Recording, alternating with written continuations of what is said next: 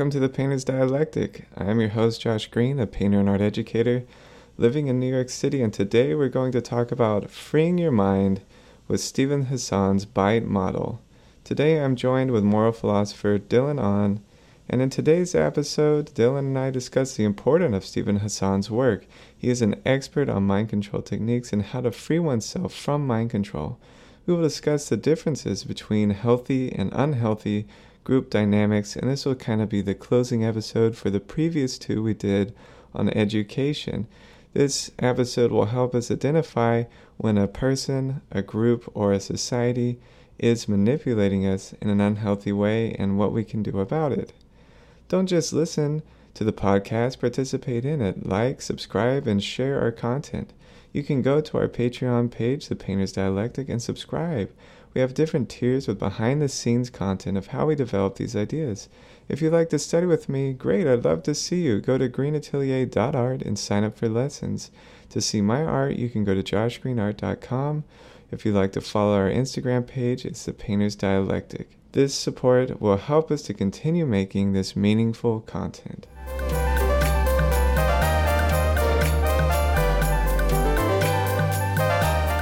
Dylan, it's good to see you again for another new episode. How have you been? Yeah, how's it going? Yeah, going good. How are you? Yeah, I'm doing good. I've been thinking about our last episode. I don't feel proud about where I landed. I felt like it was too pessimistic. And Right. I think we actually have a lot more power than we think, and there's a lot more that we can do, especially if we work together, right? But I thought I'd bring some maybe optimistic light today to the show. And I've been researching this guy. His name is Stephen Hassan.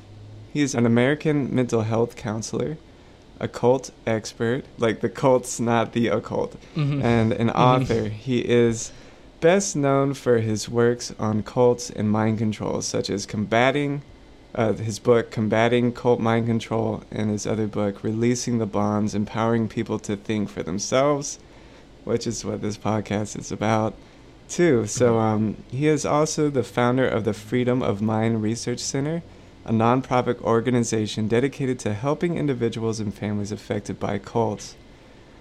He is a vocal advocate for victims of cults and has been a major force in exposing the tactics used by cults to manipulate and control their members. He has also been a strong advocate for the rights of individuals to think and make decisions for themselves, free from any influence or mind control.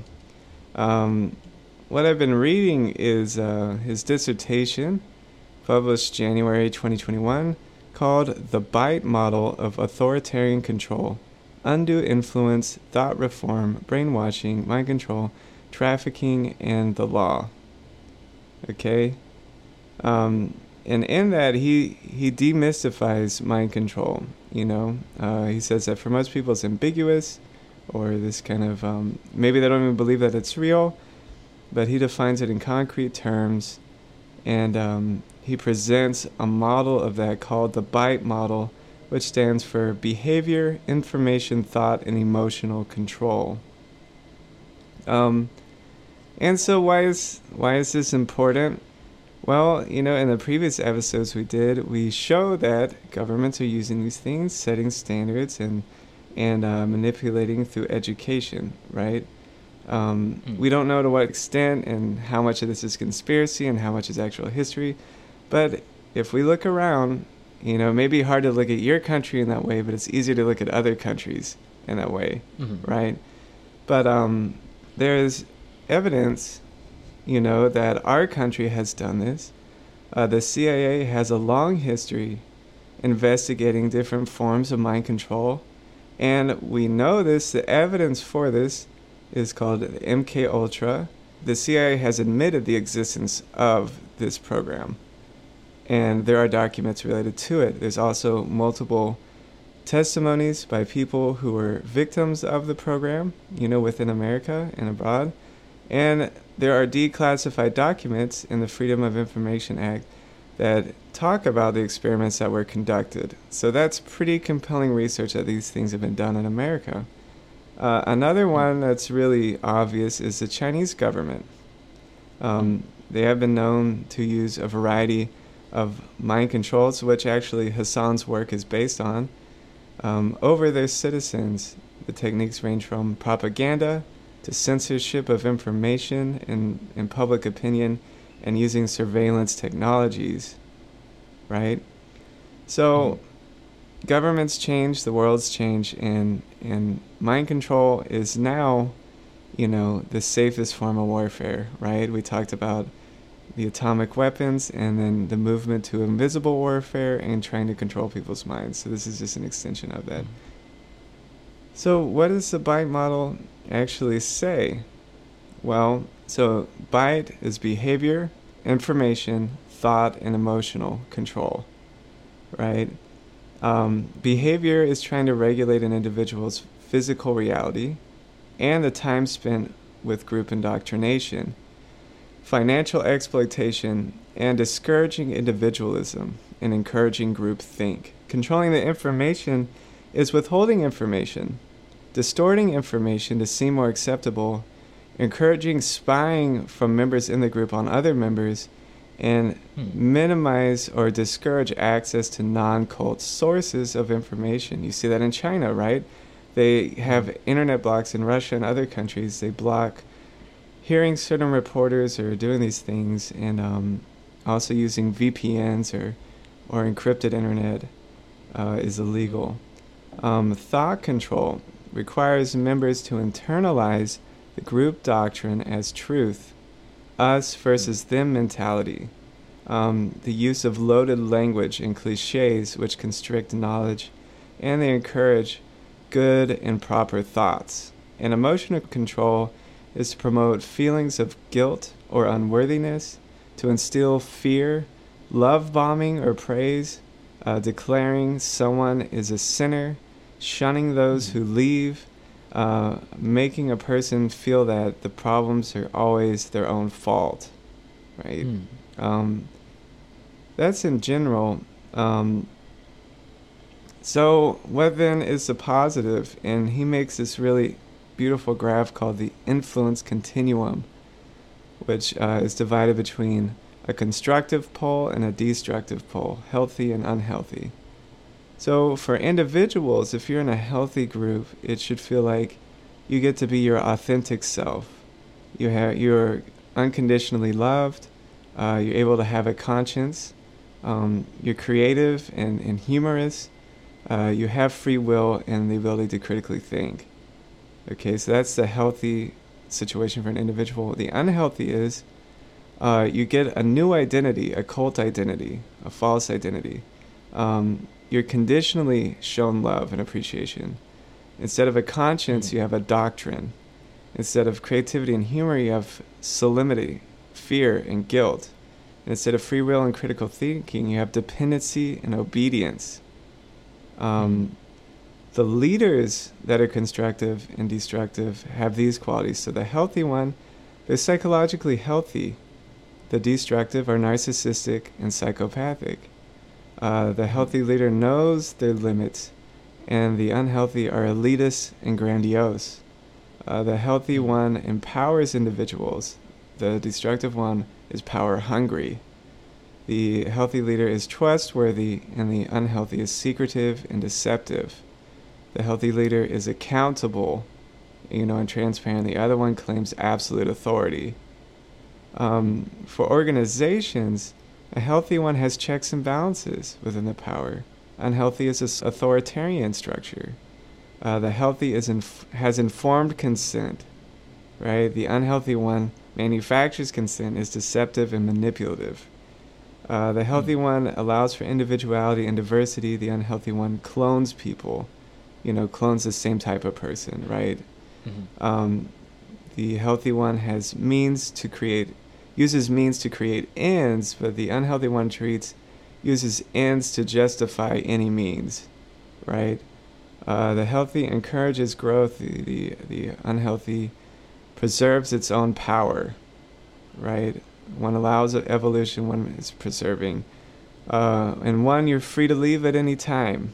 That's fine. The other one, there's never a legitimate reason to leave. So that's I think that's enough said. That's kind of the general overview. Go read the book yourself and check them out if you're interested. But I thought that was a really nice framework to begin, our dialect for today. Yeah, interestingly enough, right, I think it's also a good way to tell, right, that you don't necessarily have to have all of these things in mind. If you're a well-rounded, sort of self-aware critical thinker and you get approached by some organization of this particular nature, it is somehow just a little bit off-putting. You just feel suddenly very uneasy about this sort of thing. Mm-hmm. So, speaking from like personal experiences, you might have had similar experiences, definitely. Especially religious Definitely. and organizations. And maybe some of your friends or people are part of these organizations, they try and sway you, and you just have one conversation about this particular, and then you suddenly, it just occurs to you that something is definitely going wrong. Mm-hmm.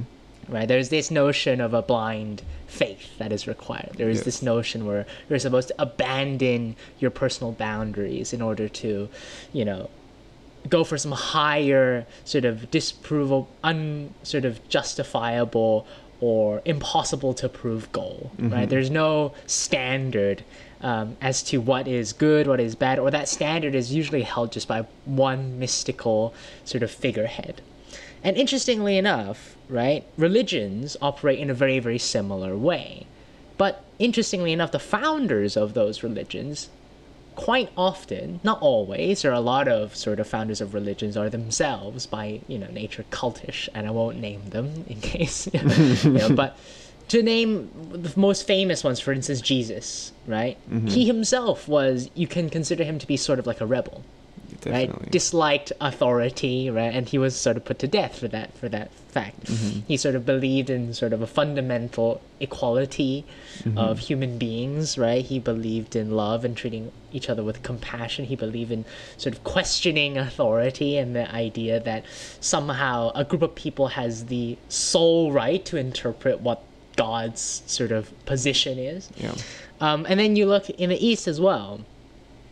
In China, you've got Lao Tzu and Confucius, who were very much rebelling against what was predominantly the trend at the time. Lao Tzu more than Confucius. Confucius, you can still argue he was sort of clinging, he's more conservative, and his philosophy in his early years certainly reflected that conservative nature. But in his later years, he sort of reverted to a very sort of Taoist sort of philosophy, realizing that trying to control everybody just wasn't going to work, right? Trying to get everybody to do what they're told, to know their place, was his philosophy in his younger years when he was a politician. But when he became an educator, he realized that that simply is impossible, right? As a teacher, as an educator, you had to respect sort of the individual qualities of his students. And he recognized that every one of his students was slightly different. Maybe some were more sort of hot-tempered, some were a little bit different. Lao Tzu was completely sort of a free spirit in every means, right? He didn't care at all about any of this stuff.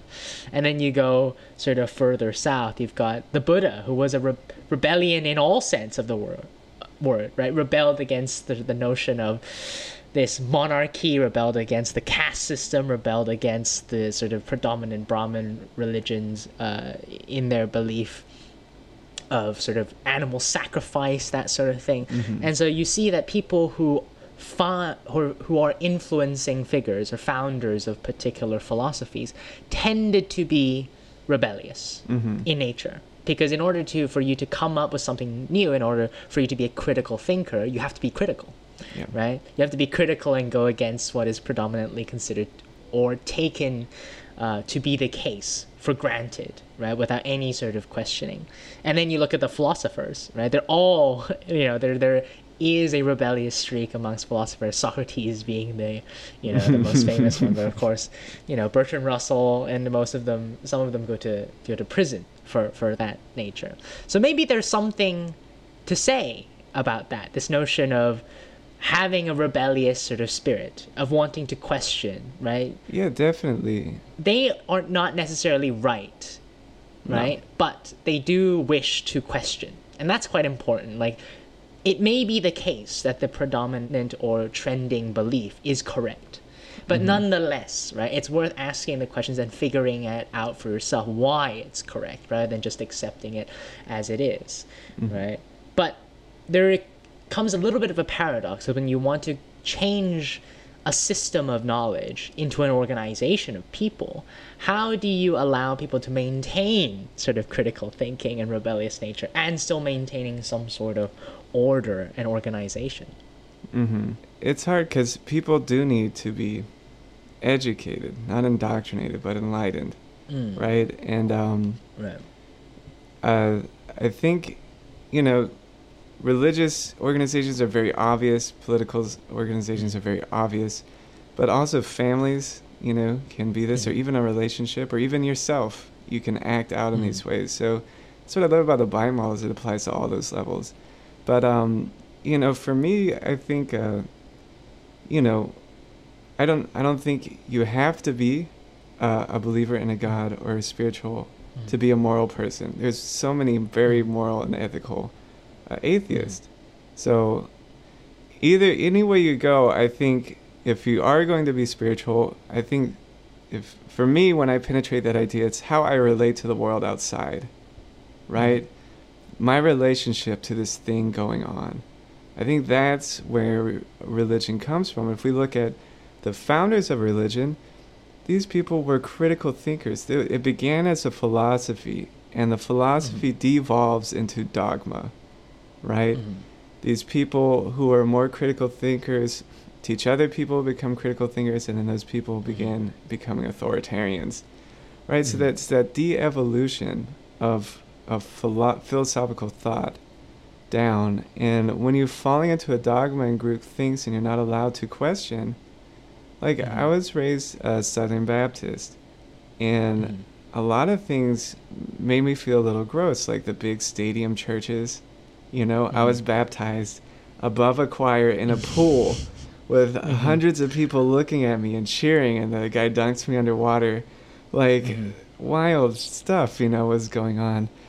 But I remember when I was about 12 or so, I was like, if this is true, if religion is true, if Christianity is true, then even if I question it, I will inevitably go back to the place I am now, right? So is that so bad? Is it really a sin to begin questioning my beliefs?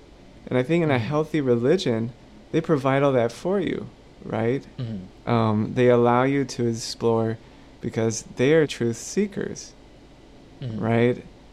And the individual, if you're in a religious group, you see, like in the Catholic Church, they try to separate you from the divinity, right? In the old one, they used to keep everything in Latin. All the higher knowledge was in Latin, which people didn't have access to. But I think a good spirituality is like you possess the divine, right? You're in control, and you can do that in your home and have that journey. If you're an atheist, you know, how nihilistic are you becoming, right? The atheists have the same problem. It's about how I relate to the world out there and the community that I'm in. You know, even if I believe things are meaningless or there isn't someone, the police of the universe or whatever, going to come get me, your actions still impact others and have an effect on the world. And actually, if you're an atheist, it's even more critical to waste someone's time or steal those moments of their life because this is the only life they get, right? And same for yours, you're even more upset about someone taking that time and energy from you. But I'll pass it back to you. That's kind of my thoughts. Yeah, I completely agree, right? I think there's definitely something to be said about striking a very fine balance, right? So when you mention the de-evolution of sort of philosophy and critical thinking into dogma, right? It sort of reminds me of this idea of there's this really smart individual and everybody else is just copying their homework, right? On the surface, everything looks like it's correct, right? There's a consistency there, and we like consistency because consistency gives us a feeling of certainty. But you can learn everything there is to what they think, but you can't learn how they think by copying their answers, right? So Jesus has this notion where, you know, salvation is through Jesus, but people misinterpret. They think that's through the belief in him. But Jesus was clearly in his actions telling and teaching people to be like him, Yeah. Right? Not to believe in him, because that, is a pointless. If you can believe in Jesus and still do terrible, terrible things, right? That's not going to help, right? You have to be like him, and you have to try and become a more loving, forgiving individual, right? In order for things to ever get any better, right? And so there's this notion in a lot of religions where they want certainty, they crave this sort of finality, right? And I won't name the religion, but there's a very famous one who calls themselves the final religion, right? Okay. That this is it. The punishment for not believing in that particular faith is death, right? And I remember sort of when I was a younger sort of person, and I loved sort of the four horsemen of atheism. I remember sort of looking into arguments and counter arguments against religion, and I really didn't like something. Just didn't sit right with me, that this idea of believe in me or die.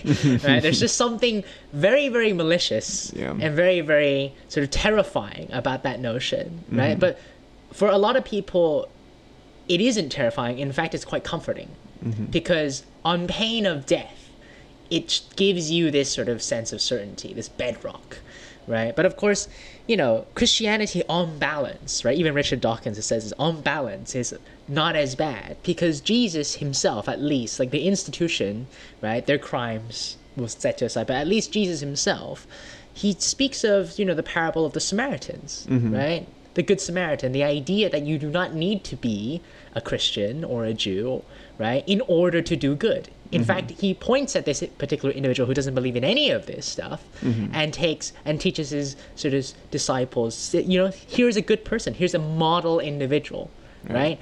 These religious figures pass by this person in need of help. And it is this person who has no affiliation, who is considered to be an other, or even a cultural or philosophical sort of an opponent, that stops and helps the person who is in need. So that's proof from Jesus himself that you do not need faith in a particular religion or a particular God in order to do good.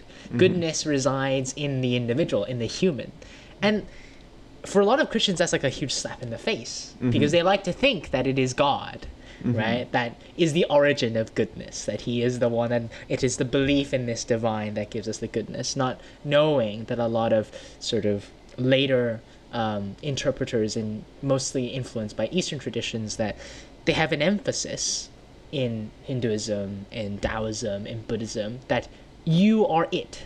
Right? You are God, essentially. You just don't know it yet, right? Within you possesses the infinite potentiality of anything, right? And so when they say believing in a higher power or a God, they are really saying you have to believe in yourself, right? So a classic example is like in the beginning, the Buddha says that you should have to take refuge in the Buddha, the Dharma, the Sangha, the Buddha, his teachings, and the community. You should have to take refuge in these three things. And he says these things in the beginning because precisely as a teacher, he recognizes that a lot of people at the time crave this sense of certainty. But before he dies, at the end of his life, he says that in actuality, what I've been trying to get across to you is that you have to take refuge in yourself.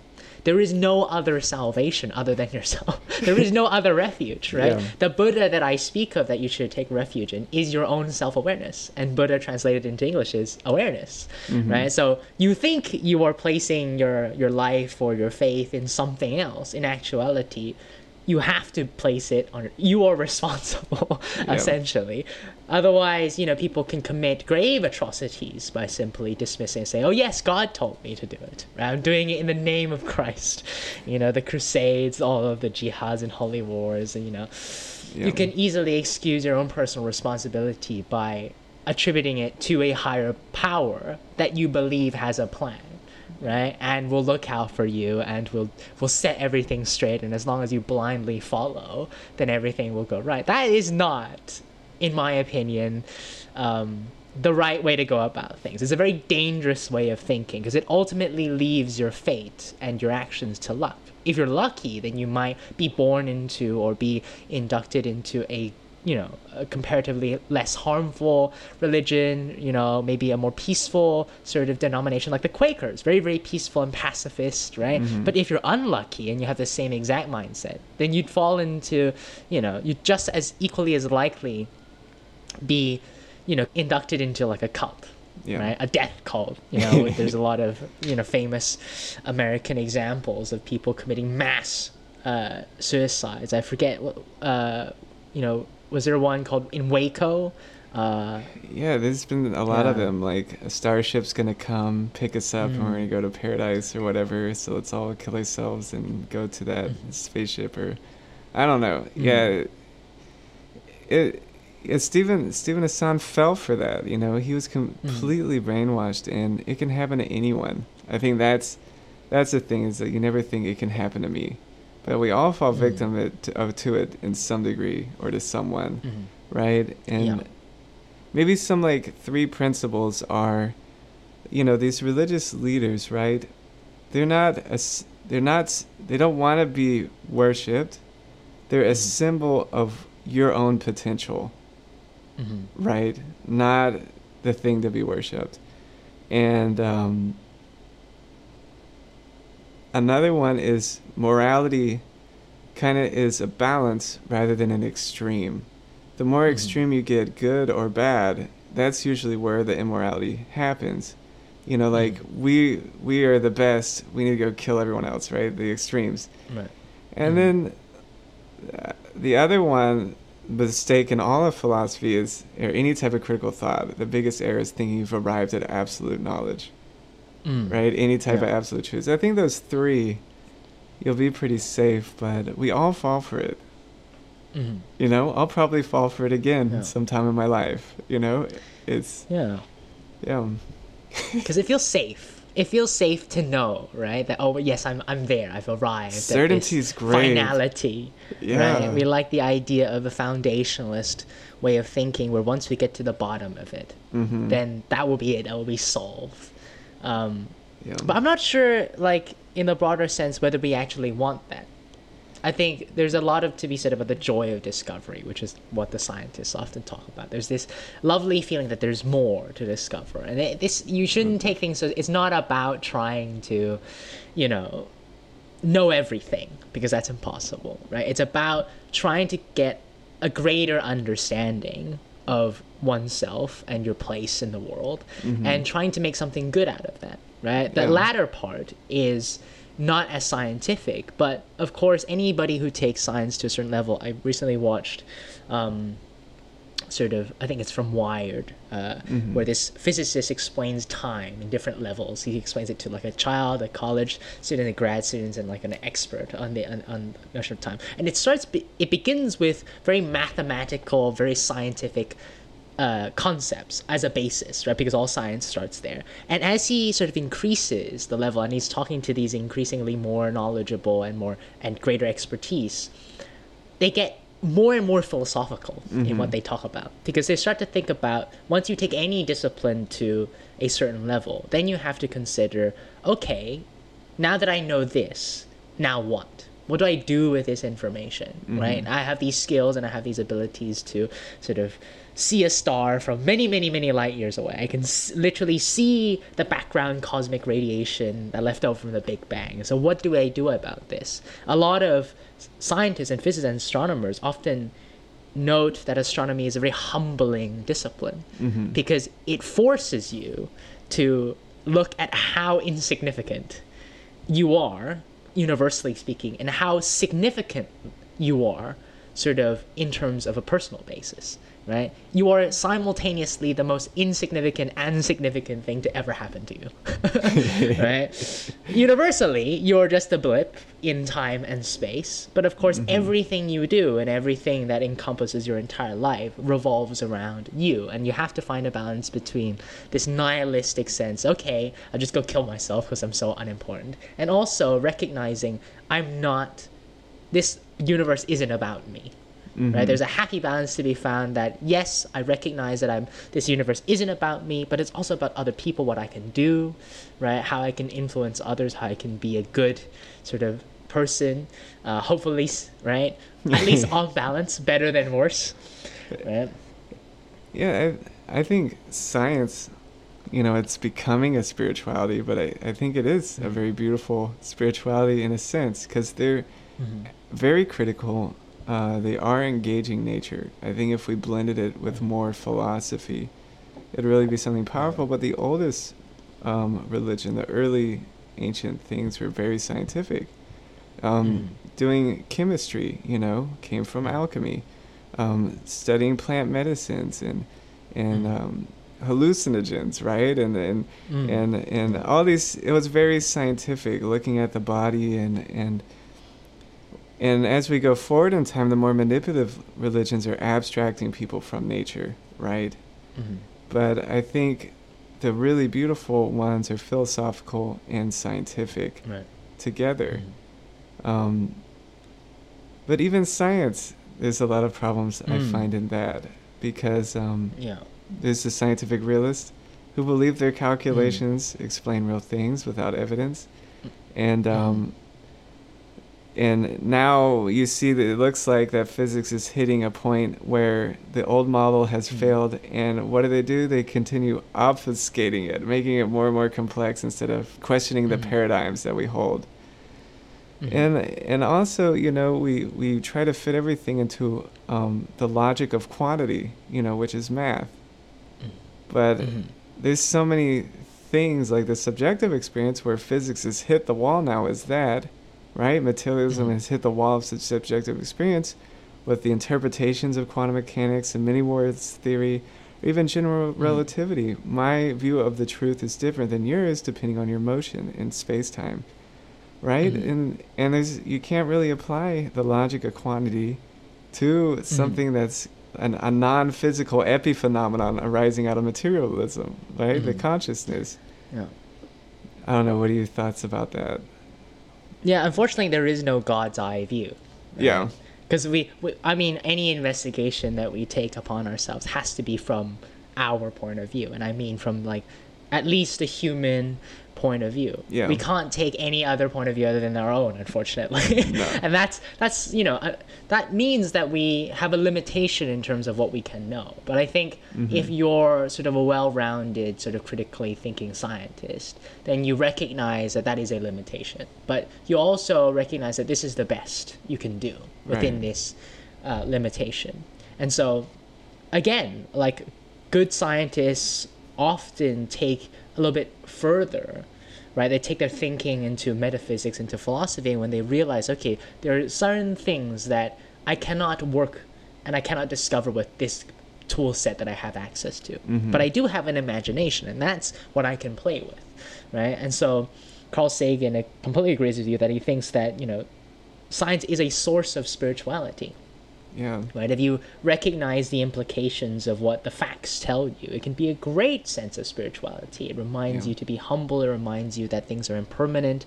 And to sort of link it back to the notion of a cult, it is actually not a paradox to simultaneously recognize that you are not at fault joining a cult, right? Yeah. But you also have the power to leave one. Yeah. Right? You have the potential to leave one, right? And you can do something about it. But you are not responsible for getting indoctrinated or, staying with a cult. And that's where people have a lot of difficulty, right? People who aren't in there often, or consider themselves to be a critical thinker, often underestimating the power of the environment. And of course, to some extent, genetics, right? To some extent, other factors. Family, socioeconomic as well.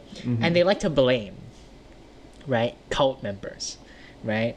They like to say, oh, it's your fault, or, clearly there's something wrong with you individually. But sometimes, as you've recognized, anybody can fall prey. It's just a matter of chance, whether you're born into a specific family, a certain socioeconomic status, right? Maybe that particular cult did give you a lot of support, right? They fed you. They gave you free things, right? Their community helped you. They sort of helped you move homes, right? So how could you not fall into that when you're receiving so much love, as you say, like love bombing? Yeah. Right? There's a reason why cults are effective, is because they use these techniques that target the vulnerabilities of our very, very sort of basic and important needs. Our need for recognition, our need for love and affection, our need for, basic necessities. And it's very hard to take a step back and question the people who have fed you, right? It's like biting the hand that feeds you. How can you bring yourself to do that? But unfortunately, they don't do this out of the goodness of their heart. No. Right? Or they may think that it's out of their goodness of their heart, but it ultimately comes at a very, very dangerous cost. Right? So often, Bertrand Russell often speaks about this in his Problems of Philosophy, where or maybe it was Hume, or they both said it, where there's a problem of induction. Right? The turkey sort of sees that the farmer feeds them every day, and they think, oh yes, by law of induction, he will do this until I die, until he doesn't. Right? And so there's a problem of induction where if everything that you've experienced from a cult are good things, it doesn't become a problem until it does. Right? And so I guess our project and the project of critical thinkers and scientists is how to get people to be self-aware and critically think. How do you convince the turkey that the farmer that feeds them every day is a bad person, that does not have your best interest in heart and is planning to kill you?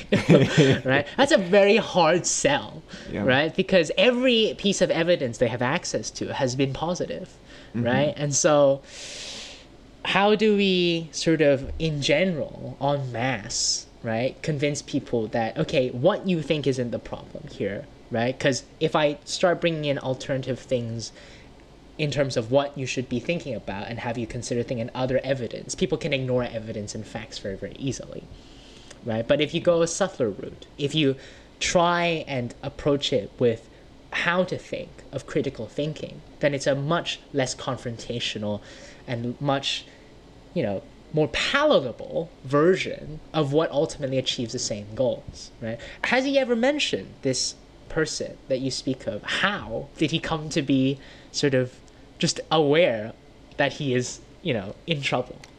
Yeah, so I'm not an expert on this person, but from what I understood, he spent 2 years with them. I think it was the Moonies. And he was in a serious car wreck. And that time he spent in the hospital around his family broke the cycle of constant indoctrination.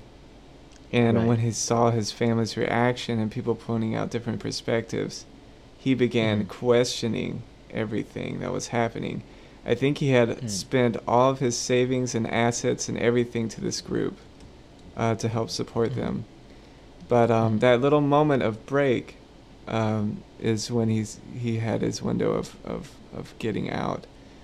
But he's a really interesting guy. But I think I try to always find like principles. And I'm going to keep repeating this one is all these people, what they have in common is they face their fears, right?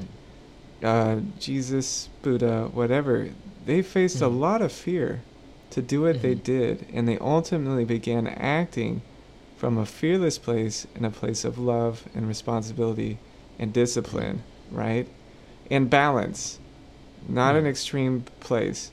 But what they symbolize is the power of the individual who faces their fear and becomes critical and becomes philosophical.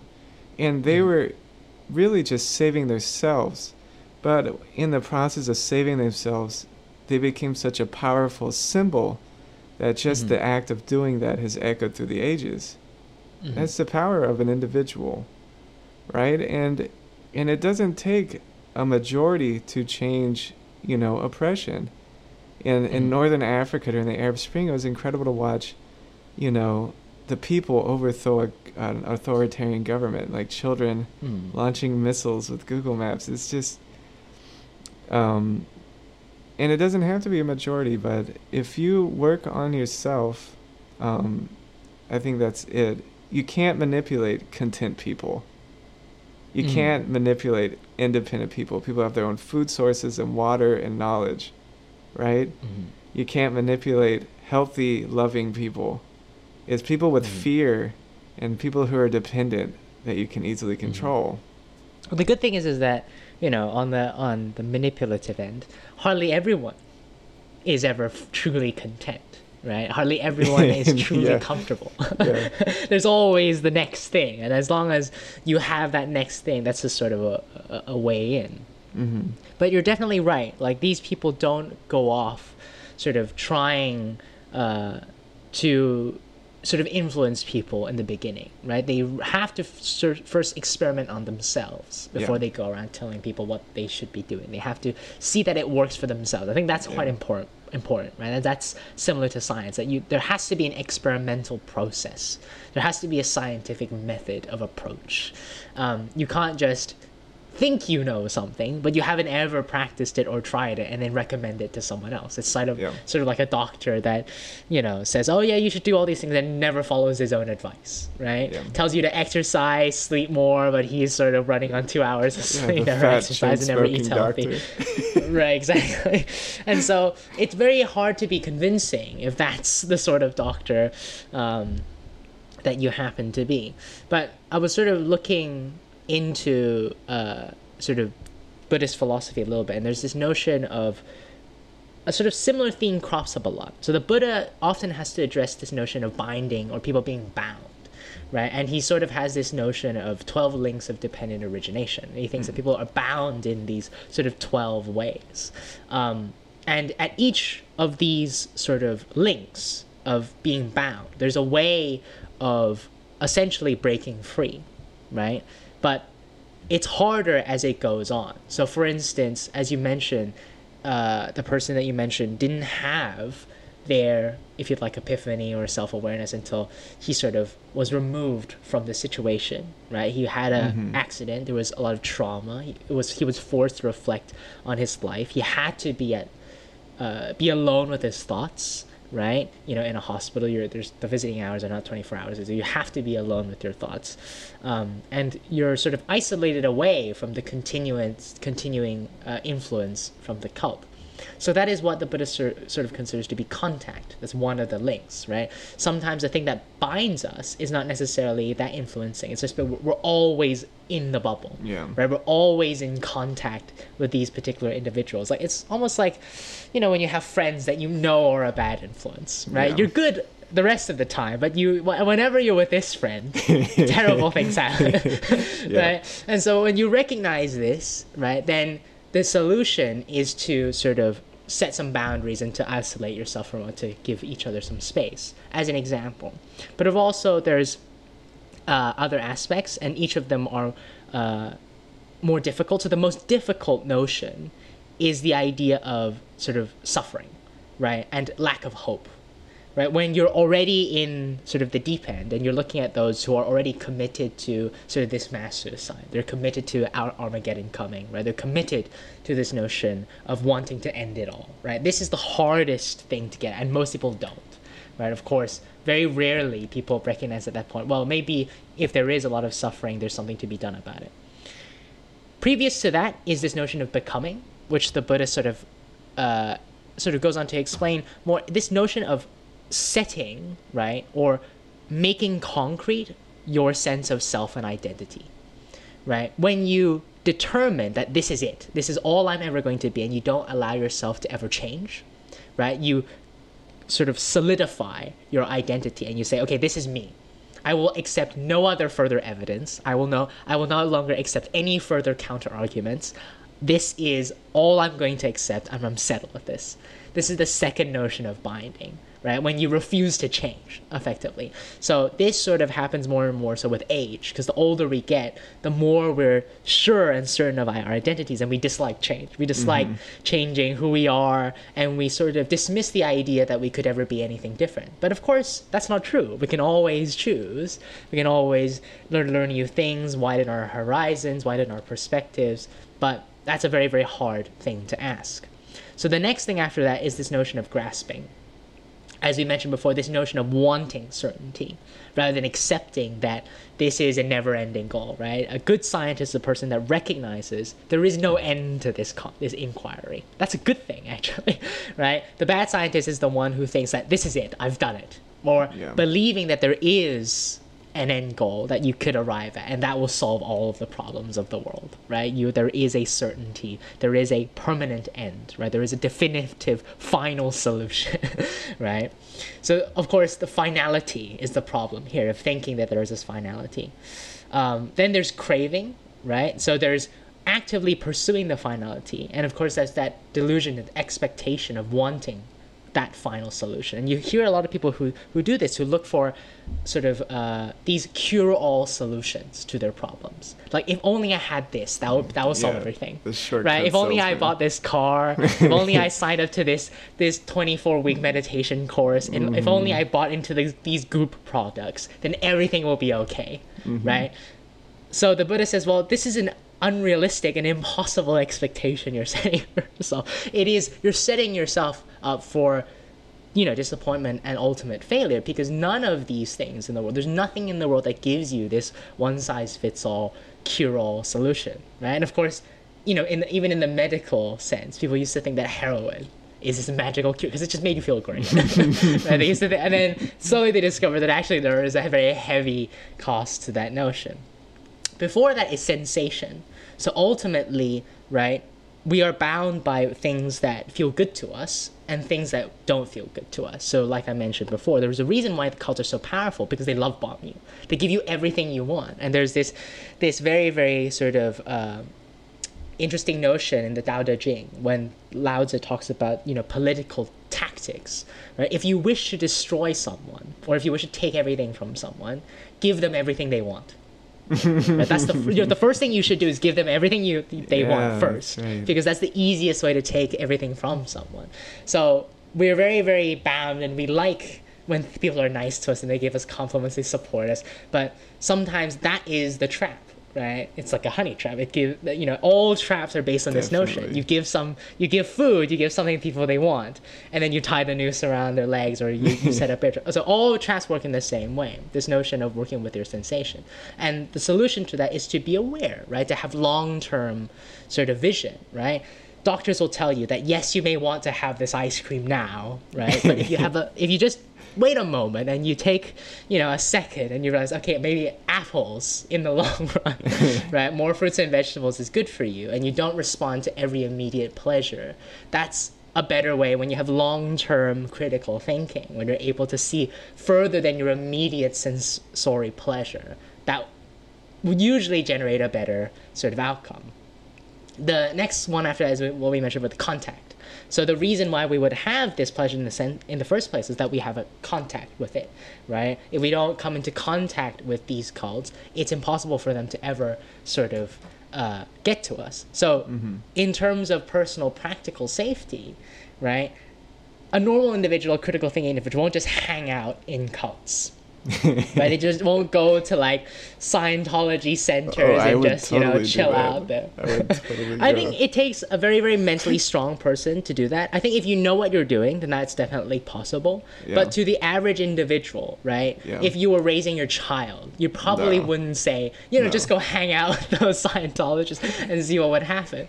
So none of these things are absolutely certain, but they're sort of, practical notions of what happens when we sort of take our eye off the ball, right? Contact is not a problem, but if we inadvertently always do and form habits with the same sort of people, then, we tend to pick up habits and be influenced by the people that we come into contact with. The one before that is the six senses. So, of course, contact has to work with what we see, what we hear, what we taste, what we touch, it's no coincidence that cults often use these tactile tactics, right? They like touching, right? So you see a lot of sort of cults. I see this a lot in Buddhism as well, where they use touch, right, as a form of almost like this tactile hypnosis, right? You make them feel all warm and fuzzy by sort of holding their head, and you do this all sort of. So, in terms of tactics, right? If you feed them, you give them nice tasting things, right? You light incense, you burn sage, and you give them nice smelling environments. You light candles, right? That creates a very, very pleasurable environment. And people don't often recognize that the reason why you feel good in a particular place is not necessarily about anything, beneficial. It's just they're messing around with their senses. They dim the lights, for instance. They make you feel more, they stimulate your melatonin, so you're less awake, you're less critically judgmental, and you're more susceptible, right? And so from a physical point of view, these tactics are not just, exclusive to cults. Casinos use them, right? There's a reason why you never see the light of day inside. They don't have any windows, no clocks. They always have loud noises. These are, very, very powerful tactics that deal with your six senses, right? And so the solution to that is to be aware. Like when you go into a casino, now that you know, you're aware that they're using these. Oh, you figure out. Oh, it turns out they play those, jackpot noises through the system. No one's actually winning anything. They just play the sound, so it gives you the delusion that people are always winning in a casino. And then before that, there's name and form. So conceptual sort of binding.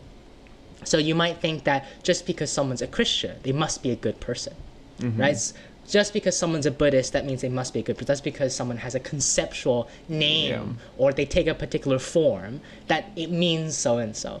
Anybody can dress up like they are a peaceful, kind Buddhist. It's not that expensive of a gear to shave your head and wear some robes, right? It's not that hard, right? And you, in terms of becoming a Buddhist monk, you can call yourself a Buddhist monk and nobody would question it because there's no sort of, you're not going to ask them for a certification, right? So people often get fooled by conceptual names and forms, right? If something looks like it's legit, then, and so there's a reason why, the cults often use a lot of symbolic imagery, right? They associate themselves with a particular already established known figure, right? They call themselves a separate denomination of Christianity. So you think, oh, they're Christians as well, right? But they might be doing a very completely different thing, right? Everything's, their brochures are all nicely typeface, good fonts, good colors, right? So again, you have all of these subtle tactics to gain people's trust.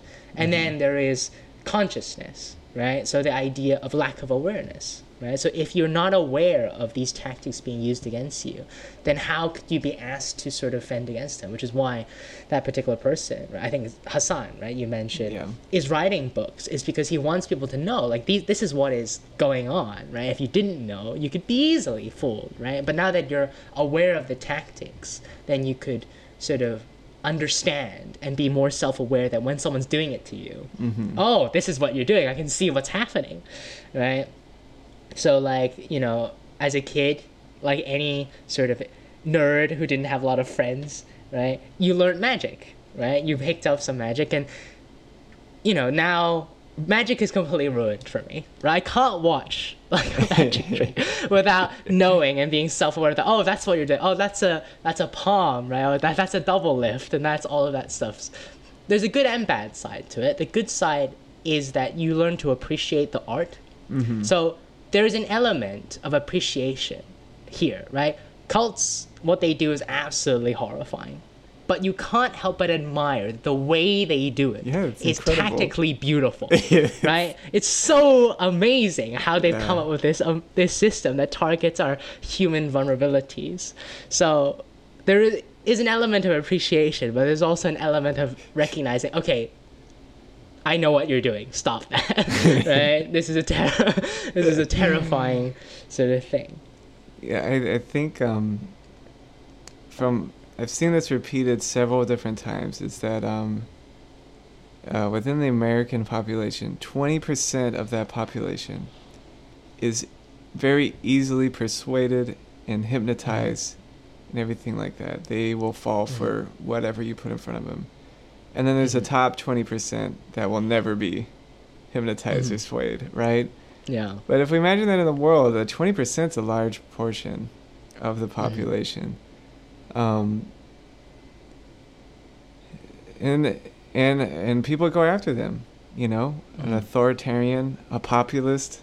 Populists go after this targeted group. We're being oppressed by the evil elite. Follow me, guys, to your liberation. Yeah, I think if you find your own truths and you're very confident in them, and you never fall victim to certainty or absolutism, all right, I think just doing that you'll be pretty safe. But one thing that was really hard for me in my journey in questioning all my social programming and stuff was the lack of certainty. That really weighed me down heavy. I'm sure you felt the same. And even nihilism, as I deprogrammed and became more atheistic. I was a very hardcore atheist for a very long time, and just the meaninglessness and the uncertainty really made me want to fall back into groupthink just for the comfort of it. I think I managed doing that. One thing that helped me was the philosophy of absurdism. Instead of being like, oh, everything's meaningless, or Viktor Frankl actually was probably the greatest one. I'm the creator of meaning. I assign meaning. And then coming at atheism in a more artistic way. Like, I can create all these things. Atheism is actually pretty generic, but you can look at science as a spirituality, or even the way you relate to the world can be very beautiful, or the way you relate to your consciousness. And you become an active rather than a passive person in life, right? Once you deprogram. And certainty, you can change your perspective on that rather than being something unheavy. It can be something really exciting and playful, like I'll always have something to learn and a way to grow, and life will always be fresh and interesting. How boring is it to be certain and to know it all? How stagnant. Yeah. You can shift your perspective on these things and not be crushed by them. I mean, do you feel the same? Yeah, definitely. I mean, it's hard because craving certainty in an ever-changing world, again, is very difficult. Yeah. Right? We can find principles of things or how things are supposed to work, but in terms of the actual facts of the world, they change all the time. It depends, right? Yeah. And that's why scientists often, like, if you ask a scientist a very simple question, it's very hard to get a simple answer because it's so complicated. Yeah. There's so many factors and variables at play, so it always depends. Yeah. So, but in general, people like simple answers, and that's what cults and religions can give. They give simple answers, right? They say, just do this, just believe in me, just do that. But in reality, the truth is always more complicated. It always depends on the situation, who you are. There's a reason why there's so many different techniques in, a lot of faiths, and it's never a one size fits all, because it depends. It always depends on what you're good with. Maybe some things work better with this. And I have friends who work in like education, who learning how to, teach, often have to be aware of the fact that people learn different things at different rates in different ways. And people they'll be predisposed to learn in a different way. And if you think that there is a one size fits all, you ultimately benefit some people and disadvantage others, right? And if you're a Rawlsian, or if you're like particularly sort of of the notion that judging or assigning people's advantage or disadvantage based on luck, which is through no fault of their own, Rawls thinks that this is a major source of injustice. Yeah, right? If you do nothing to correct this, if you recognize that people are born a certain way, right? They're raised in a certain household, born in a socioeconomic status, born into a certain culture, and there'll be some things that they're better at and some things that are worse at, by no fault of their own, and you do nothing to correct it, and you perpetuate it by assigning a one-size-fit-all policy, then you're doing a huge injustice to those who just happen to be unlucky, right? And so I think we're becoming more self-aware and more aware of the fact that, some people are visual learners. Some people learn this way. Some people learn that way. They have to be hands-on, right? Some people are artistic. Some people are logical thinkers. And they're all perfectly valid ways of thinking. Yeah. But again, there's like the old problem. Is that every cooperation or every professional manager wants to standardize things. They want to monitor what they consider to be success or progress. And they want a one-size-fit criteria to monitor that success, right? Our examinations are based on the same notion. Practically speaking, I can see why. Because if you couldn't tell, right, who did better than who, how should universities select who should join their top 10 schools of the world? How do you know which are the better students and which are the worst students? Who do you decide to pour your sort of hard-earned resources and teachers to? Right? The more I say this, the more I realize how ridiculous this notion actually is. Yes. Right? Imagine that is why you do it. Right? You're not trying to educate a population. You're trying to filter them out, so you only focus your resources on the lucky or the advantageous, right? And you completely ignore the fact and the needs that the other sort of, not as well performing by your criteria students, right? It seems radically unfair, right? It seems radically ridiculous once you recognize that is how our system selects, survival of the fittest, right? Survival of the fittest was meant to be, a warning, not a model example of how to conduct, human relationships. Yeah, Darwinism has been so manipulated and used for, I mean, eugenics, all these. Actually, Yeah. you know what?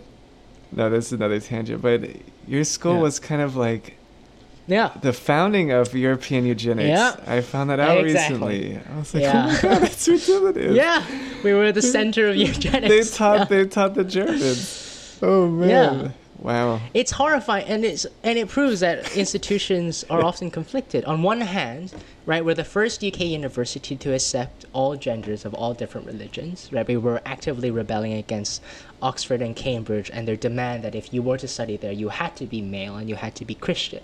Mm-hmm. Right, so we were founded on such great values, but of course, just because it's the same institution, like this brings back this notion of impermanence and name and form. Just because something has the same name and has the same form doesn't mean that in of itself it is the same thing.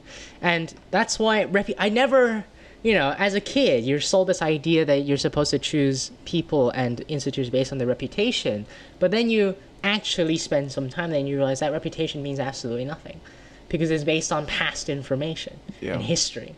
Right, and what's happened in the 1800s is not going to be a very good sort of indicator of what's happening now. Sure, we had values of equality and this notion of trying to break boundaries, but immediately, right, University of London had we have a separate university that's very close called King's College, which is effectively what the church's response to our anti-religious sentiments is. Like, okay, you can have your university that's anti-Christian, we'll have our King's College that is, obeying the monarchy and obeying the Christian faith.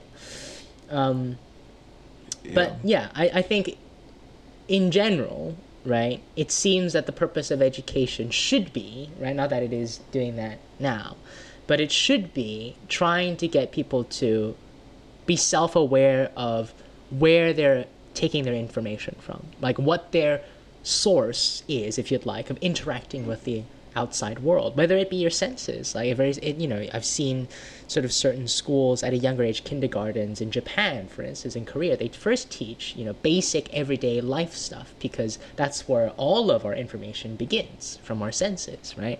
What you see, what you should do, how pick up after your rubbish. You have to look at the rubbish to know that you have to be aware that you've dropped rubbish in order to realize that you should pick it up. So it has to start from very, very simple foundations, and then you can move on to things like wider concepts.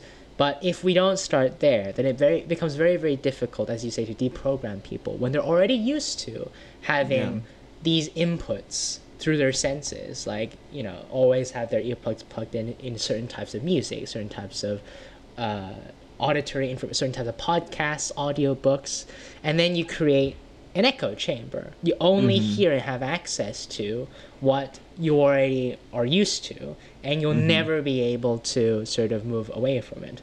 So the reason I went from like a staunch atheist to a Buddhist is that I found that Buddhist teachings are essentially a manual for deprogramming, right? The first step is discipline, right? Deliberately recognizing the fact that, okay, I may be addicted to my phone, or I may be addicted to this, or I have to scroll for 8 hours a day. Deliberately saying, okay, I have to set myself a standard of way of doing this, and try to, right, remove myself from these things that are dictating everything I see and hear and get information from, right? I have to set myself a protective sort of sequence. And then after a while, you abandon that idea, because it's only going to help you so far, until you start clinging and becoming addicted to the routine itself. That can in itself be a problem. So the Buddha says, well, the next step, okay, once you've gotten used to that and you're no longer addicted to the easy stuff, now you have to do a lot of meditation, which is essentially just settle down. You have to stop sort of just taking for granted what everything else is telling you how the world is going to be like, what you should do, what you should do. You should settle down, take some time for yourself, have a bath, right, and think about it, and become self-aware of what's going on. Treat yourself. Right? Exactly. Otherwise, if you're always moving on to the next thing and the next thing and the next thing, you'll never have the notion of being able to really have a good look. But unfortunately, the economy is sort of set up in a way where you're always on the move. Right? You go from it's work and then play. Right? You never get to settle down. You have to work, and then you're convinced that after work you have to go out to the pub with your mates, have a drink, get wasted on the weekends, watch football on the weekends. You never get a time just to be and settle down. And so it's essentially, I was an atheist philosophically, actually, technically speaking, philosophically, nobody can ever say anything other than they're agnostic. Yeah. But for practical purposes, an atheist is a person that says, okay, there is no positive evidence for any of this stuff, right? Or the evidence doesn't hold up. And then it's a bias. After that, right, exactly. And after that, I realized, okay, now that I know this, what am I supposed to do about this? Science has not offered us a deprogramming solution, because that then belongs to the field of psychology, right? And so a lot of psychiatric treatment, is to deal with that. Unfortunately, I'm also starting to see a trend that a lot of psychiatry and psychology and counseling have become the opposite. It's deprogramming you from certain things and then reprogramming you in other things. Yeah. Right? It's sort of advocating for a system. So I saw this video by Wisecrack the other day where I think raises a very good point, where a lot of people are now going to therapy, which is a great thing. But people who have no expertise in any of this suddenly start using a lot of these terms in their daily lives, pretending that they know what's going on. For instance, we now hear everybody saying gaslighting, right? Or toxic, or setting boundaries, and things like that. They use psychological terms without ever really understanding or doing the work to figure out what they mean. And they give advice. That's the horrifying thing, right? They go on TikTok and they give advice for people's relationships, and what they should do with their lives. Yeah. That's equally as horrifying as a cult, right? So after realizing this, and I saw this trend, I actually actively sort of went and volunteered for Shout UK, which is a service that deals with mental crisis texting. So people would so you really did that. Wow. Yeah, so they sort of, people would have very emotional breaks, or they feel suicidal, they would text the service, and a volunteer would walk them through the process. And the reason why I did it was partly selfish and partly involuntary. So I wanted to help people, but I also wanted to know, right, all of the psychology things. I wouldn't be able to spend so much money to do a 3-year degree. But I know, right, they offer you free, as part of volunteering, sort of 25 hours of training. And a lot of that training is teaching you about some basic psychology, how this should work, right? When you're dealing with a person who is very, very emotional, what does the science tell you are the most effective means to approach this, right? So they're backed by the mental health institution in the UK. They're backed by sort of resources and scientific papers that justify the techniques that we use. So partly, I was there for a free education, a free crash course on how this is supposed to work. But of course, that also means I get to use it. But and you're yes, not I've an also armchair identified... philosopher. You're actually on the ground, boots on the ground. So good for you. But I think that's necessary, right? You have to. Otherwise... That practical knowledge is books worth of information, right? I'm sure it was for you. Yeah. So I love this notion, and I've discussed this with my previous supervisor before, where there's a lot of Buddhist scholars. This happened to be my area of research. But they don't practice it. And so they're missing the point, because the Buddha didn't teach he didn't teach philosophy, technically speaking. He taught whatever helped with your practical means. So, for instance, on some occasions, he would go into philosophy. And on some occasion, he would just say, oh, yeah, if you right now you're in a lot of like there's the famous story of the mustard seed. So there was a mother who recently lost her child, and she was in great grievance, right? And someone told her that if anybody could help you, or if anybody could resurrect your child, like Jesus, it would be the enlightened one, the Buddha. And so she goes to the Buddha and says, please, Buddha, please help me resurrect my child. The Buddha says, okay, I will help you resurrect your child, but you must bring me 3 mustard seeds, right, from a household that has never seen death in 3 generations. Right, so she goes to these households, and every household says, oh, I'm really sorry, I have lots of mustard seeds, but we've all had death in our families. So the reason why I love this story, because one, it shows that you can't, in practical terms, pure philosophy doesn't work. Because if you was suddenly to go into a deep philosophical conversation about how death is natural and part of the process of life and everything is impermanent, the woman wouldn't hear it, because she's currently in a lot of grief. And so, it's the same way when I do the texting, is like, you don't give advice. The first thing you should do is get them to just talk, right? You distract them effectively. You get them to just sit with whatever they're doing, right? And to recognize and label, like, okay, I'm feeling so-and-so, and get them to talk about it.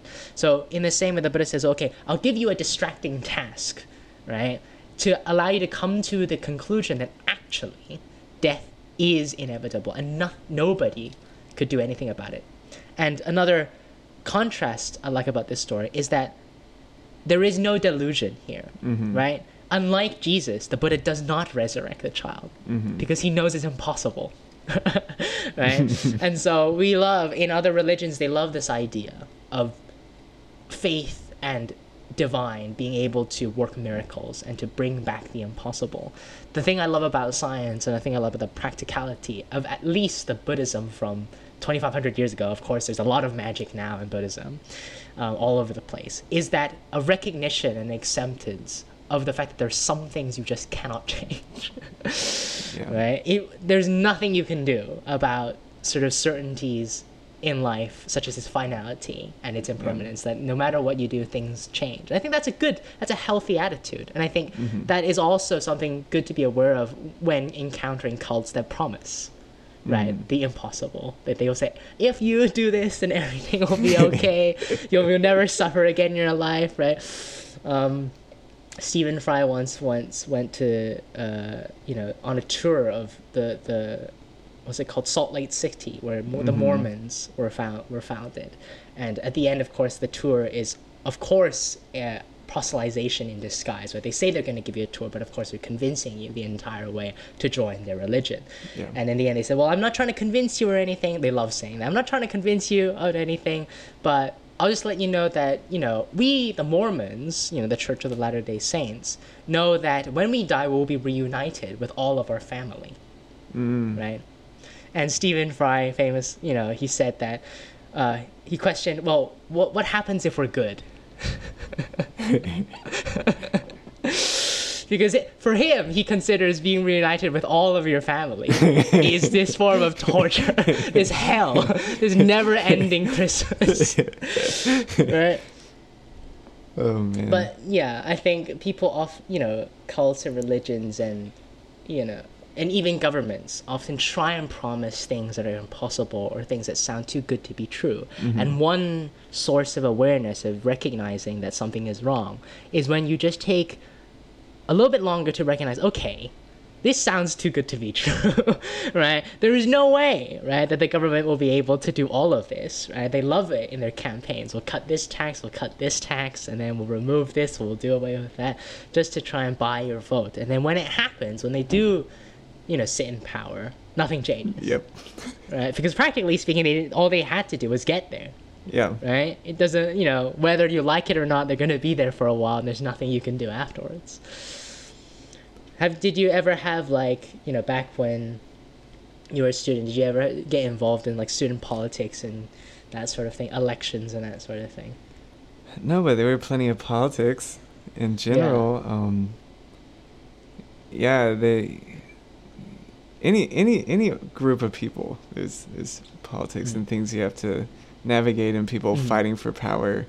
You have your betas and alphas and then your outsiders, and no matter what, there's people trying to control everything, and there's people relaxed and they're just fine with everything, and you have to deal with all these dynamic personalities, and also different cultures. It can be hard because they deal with emotions differently, or they say things a certain way, or maybe the way they think it's respectful to act to you is offensive.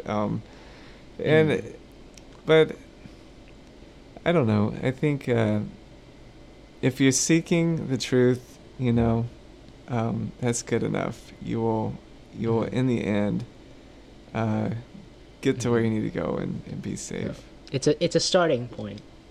Paying attention is a starting point, right? Yeah.